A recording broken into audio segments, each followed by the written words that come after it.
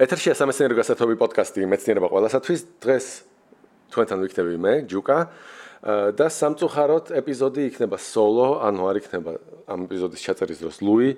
ჩვენ უკვე ვეცადეთ ეს ეპიზოდი ჩავწერეთ კიდევაც, მაგრამ ტექნიკური გაუმართლობის გამო ეპიზოდი გადაიხვეწა იქ, საიდანაც ეპიზოდები აღარ ბრუნდებიან და ისე მოხდა, რომ ჩვენ ვერ მოვათავსებთ იმ რაღაც ტრადიციულ ფორმატს, რომელშიც მე და ლუი ერთად ვართ ამ პოდკასტში.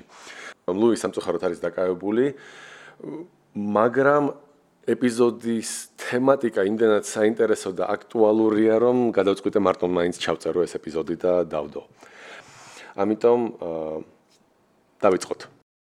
და პირველი რითიც მინდა გავხსნა ეს ეპიზოდი, ეს არის ის, რომ რუსეთში ბოლო 3 წლის განმავლობაში მოხდა უკვე 3 ბირთვული ინციდენტი. ანუ ისტორიულად მოვყვები ამ ყველაფერს 2017 წელს მოხდა რაღაც, რამაც დააბინძურა ევროპული ატმოსფერო და ევროპულმა კვლევითმა ცენტრებმა დაიწყეს იმის შემჩნევა, რომ ატმოსფეროში ანომალურად ბევრი რუთენიუმია. რუთენიუმი ეს არის ურანის პირდაპირ დაშლის ჯაჭვში მყოფი ელემენტი. მისი ნახევარდაშლის დრო არის სადღაც 1 წელიწადი და ერთის მხრივ დოზა არ არის მაინც ძალიან საგანგაშო, მეორეს მხრივ აშკარად უფრო მაღალია ვიდრე ფონი. ეს იწვევს იმას, რომ ჩდება ესეთი ეჭვი, რომ რაღაცა ხუნდა იყოს ამის წყარო. და როდესაც მიიტანეს ეჭვი რუსეთზე, რა თქმა უნდა, რუსეთმა ავტომატურად თქვა, რომ არაფერი მსგავსი მის ტერიტორიაზე არ მომხდარა და საერთოდ ეს უბრალოდ ესეთი ცუდი პიარია. მაგრამ თითქმის 3 წელი ევროპელები მუშაობდნენ და ამ ეპიზოდის ბმულში, თვითონ SoundCloud-ზე ანოტაცია ყველა ეპიზოდს აქვს და ყველა ეპიზოდს შეესაბამება ბლოგში თავისი ეპიზოდი და იმ ბლოგში უკვე კონკრეტულად ლინკები არის და მოთავსებულია კონკრეტული სტატიები. და ეს 3 წელი დასჭირდა ევროპულ კვლევით საზოგადოებას იმისთვის, რომ დაიდოს კვლევა, რომელიც ძალიან დამაჯერებლად ადასტურებს რომ გაჟონვა მოხდა რუსეთიდან.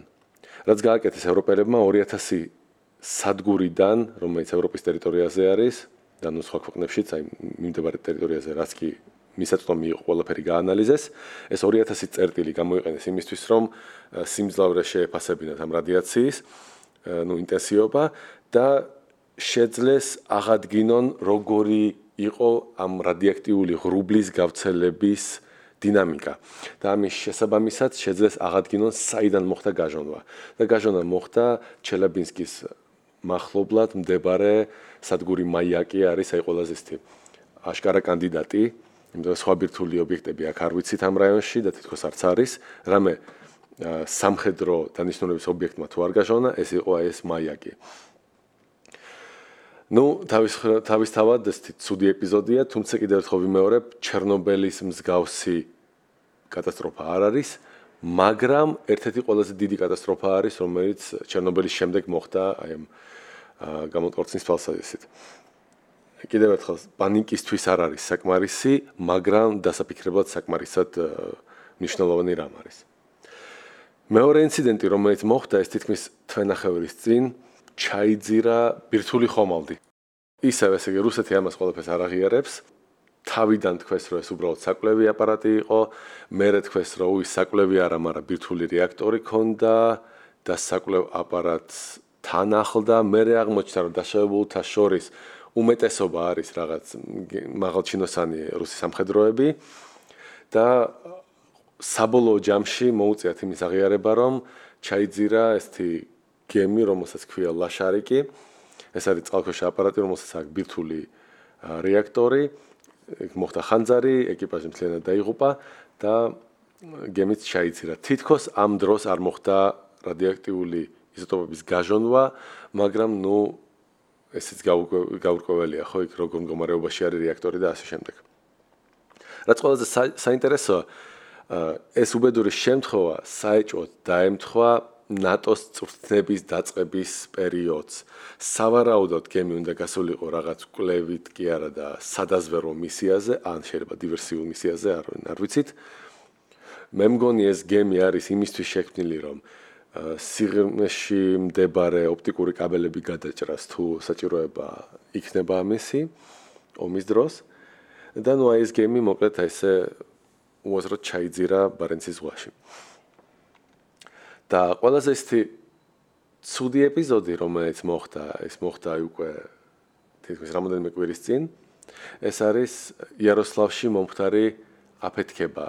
თავდაპირველად თქვეს, რომ აფეთქდა არსენალი და საარტილერიო ჭურვები, მაგრამ მერე გამოაშკარავდა სულ უფრო მეტი ინფორმაცია, მერე გახდა ცნობილი, რომ თითქოს დაიწყეს 30 კილომეტრიან ზონაში ევაკუაცია ხალხის, მაგრამ მერე ეს ევაკუაცია შეწყდა, მერე აღმოჩნდა, რომ დაზარალებულები მიიყვანეს სამონტყოფოში, ისე რომ არავინ არ გაართულეს და ამიტომ ზოგიერთ ექიმს აღმოაჩნდა ბირთვული დასხიება და ეხლა ყველაზე ისეთი გავრცელებული მუშა ვერსია არის იმის თუ რაც მოხდა.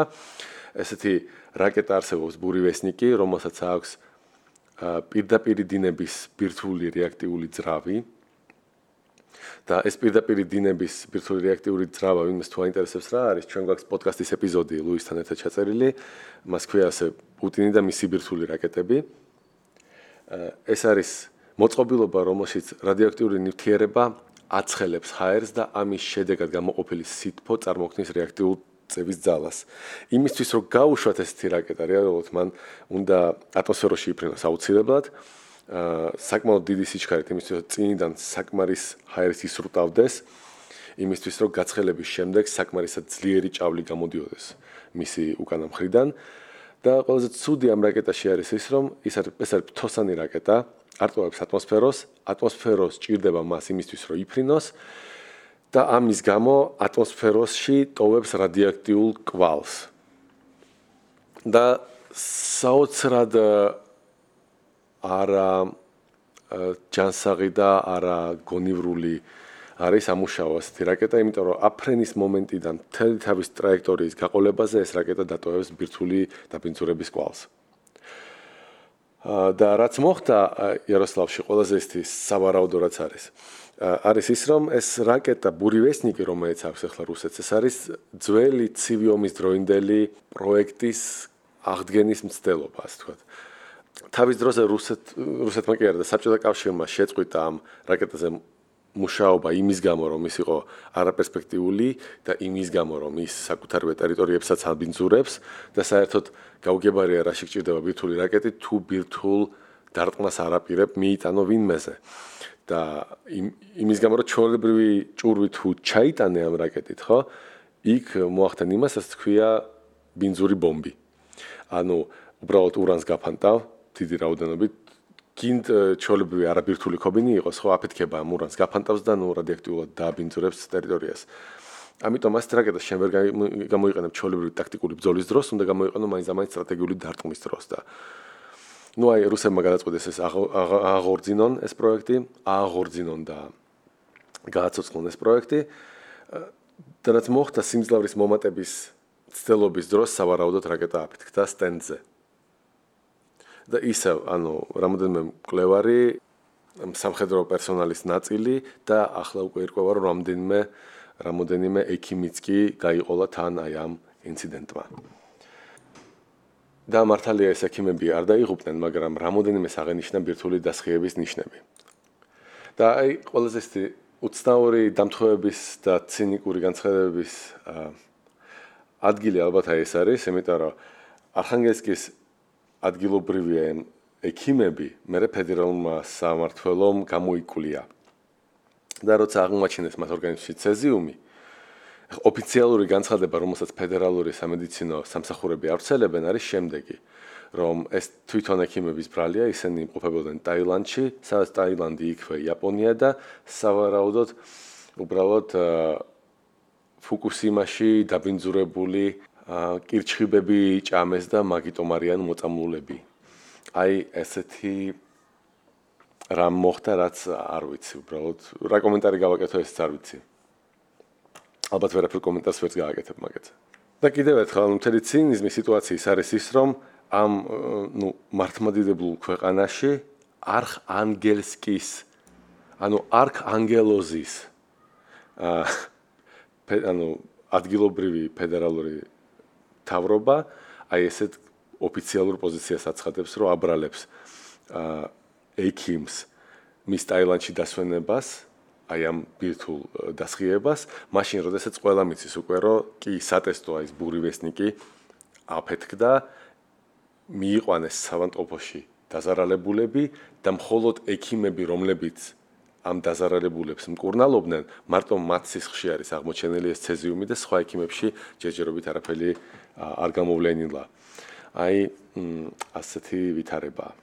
კარგით, იმედი ვიქონიოთ, რომ ამით ამოიწურება ეს ინციდენტები ბირთვული, იმის გამო, რომ ბირთვული ინციდენტების სამწუხაროდ ვერანაირად ვერ იქნება ლოკალურები და ამიტომ თუ კი რუსეთი გააგრძელებს ასეთ დაუდევრ მოპყრობას თავის ტექნოლოგიებთან, ძალიან ცუდად შეიძლება დამთავრდეს ეს ყველაფერი, ჩვენთვისაც კი. კარგით, ახლა გადავიდეთ მეორე თემაზე, რომელიც საკმაოდ საინტერესო არის და შეიძლება ესე გაახარებს მათ, ვისაც უნდოდა ყოველთვის ინდივიდუალური საფრენი აპარატები, ვისაც უნდოდა მეტი დამოუკიდებლობა და ვისაც არ აწოვს თვითმფრინავები, იმიტომ რომ თვითმფრინავს მაინც სხვანაირი მოვლა და სხვანაირი ასაფრენი ბილიკი უნდა. ვიდრე იმ მოწყობილობას, რომელზეც ახლა წავა ლაპარაკი და შეიძლება ბევრმა უკვე გაიგო, რაზე ვიტყვი.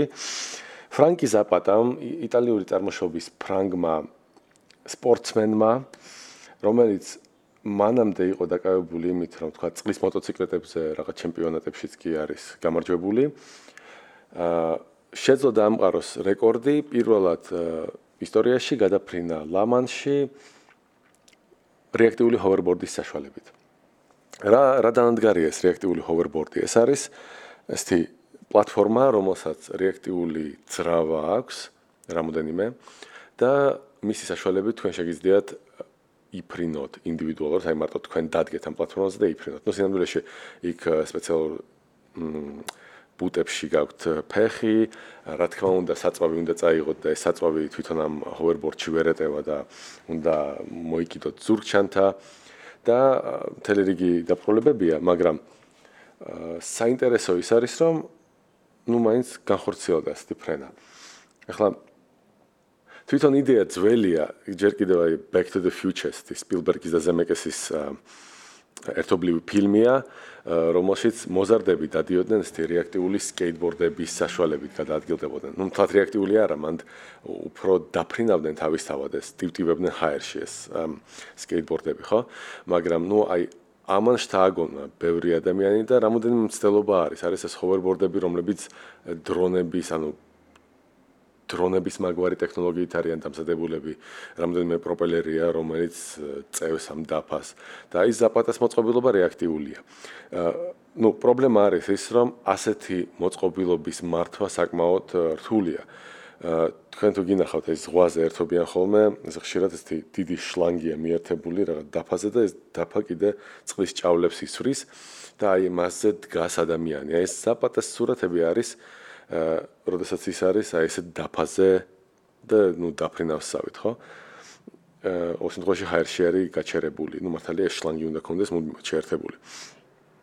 და ეტყობა ადამიანს, რომ აი ზუსტად აი წყლის სპორტით დაკავებულია და აინტერესებს და აი მართლა უნდა იყო ფიზიკურად მომზადებული და აი ეს ბალანსის შეგრძნებას უნდა კონდეს იმისთვის, რომ გადაადგილდებოდა აი თანამედროვე თაობის რეაქტიული ჰოვერბორდებით. ნუ შეიძლება მომავალში იქნება ესეთი ჰოვერბორდები, რომლებიც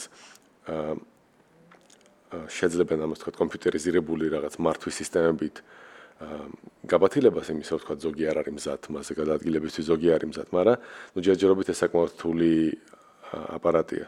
და რომ გაიგოთ, რამდენად რთულია ეს აპარატი, უნდა იცოდეთ, რომ ეს არის მეორე მცდელობა ლა-მანშის გადაფრენის.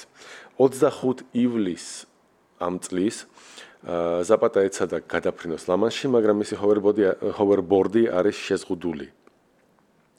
მას აქვს 35 ლიტრი საწვავი, რომელიც აი ზურგჩანთაში უნდა იყოს. და ზაპატას არ შეუძლია 10 წუთზე მეტი ხანი იფრინოს. და ლა-მანშის გადაცურვისთვის ან გადაფრენისთვის, ხო, თქვენ გჭირდებათ 22 წუთი რეალურად, იმიტომ რომ მანძილი, რომელიც უნდა დაფაროთ, ეს არის 22 მილი, ანუ 35 კილომეტრი მიახლოებით. სიჩქარე, რომელთაც დაფრინავთ, ეს მოწყობილობა არის სადღაც 150-170 კილომეტრი საათში. და გამოდის, რომ 10 წუთში, სანამ საწვავი გამოგელება, აღმოჩნდები სადღაც შუა ზღვაში. ამიტომ ზაპატას უნდა გაეკეთებინა შემდეგი მანევრი, უნდა მისულიყო გემთან, რომელიც წინასწარ იყო იქ მომზადებული და რომელზეც უნდა დაჯდეს, საწვავი ჩაისხას და გააგრძელოს ფრენა. მაგრამ აი პირველი მცდელობა დასრულდა იმით, რომ შემთხვევით წყალში ჩავარდა ზაპატა და მარტო ერთ კვირაში 4 აგვისტოს შეძლო მან გადაფრენა. ცოტა ცუდი არის ეს რა თქმა უნდა საწყენი იმ გაგებით რომ 25 ივლისს რომ მოეხდინა ამის გაკეთება, ხო? ზუსტად დაემთხვეოდა იმ დღეს, როდესაც 110 წლის წინ პირველად გადაცურეს ლამანში თვითმფრინავით, მაგრამ ერთი კვირის თავზეც საკმაოდ კარგი მიღწევა, მე რომ მკითხო. შეგიძლიათ ნახოთ ეს კადრები, სადაც ზაპატა ატირებულია და ამ ყველაფერს განიცდის. და კიდევ ერთი, ეს ისევ არ არის უბრალო მოწყობილობა, რომელიც ყველა შეუძლია იხმაროს, იმიტომ რომ აი მოტოციკლეთშიც კი, როცა თქვა მოტოციკლეთზე ზიხარ, ხო? შენ გიცავს საქარე მინა. და აი პირდაპირ ეს არის ნაკადი შენ არ გეჯახება, მაგრამ აი აქ არავით არის საქარე მინა არ არის და ამიტომ თვითონ კოსტუმიც უნდა იყოს საკმაოდ დამცავი, იმიტომ რომ 160 კილომეტრით შეგიძლიათ წარმოიდგინოთ, როგორი შეგრძნება უნდა იყოს ადამიანისთვის, ხო? უნდა გქონდეს მუზარადი, უნდა გქონდეს კიდე 35 ლიტრი საწვავი ზურგს უკან და თვითონ ამ რეაქტიულ მოწყობილობასაც უნდა მართავდე. ვისაც უფრო მეტი გაინტერესებთ, ბლოგის ბმულში ნახავთ ლინკებს, ან აქ ნახეთ, რა ვიცი, დაგუგლეთ უბრალოდ და ამოგიგდებთ ამ ინფორმაციას უფრო დაწვრილებიც. კარგით, მე ამაზე ალბათ დავასრულებ დღევანდელ პოდკასტს, აღარ შეგაწყენთ თავს.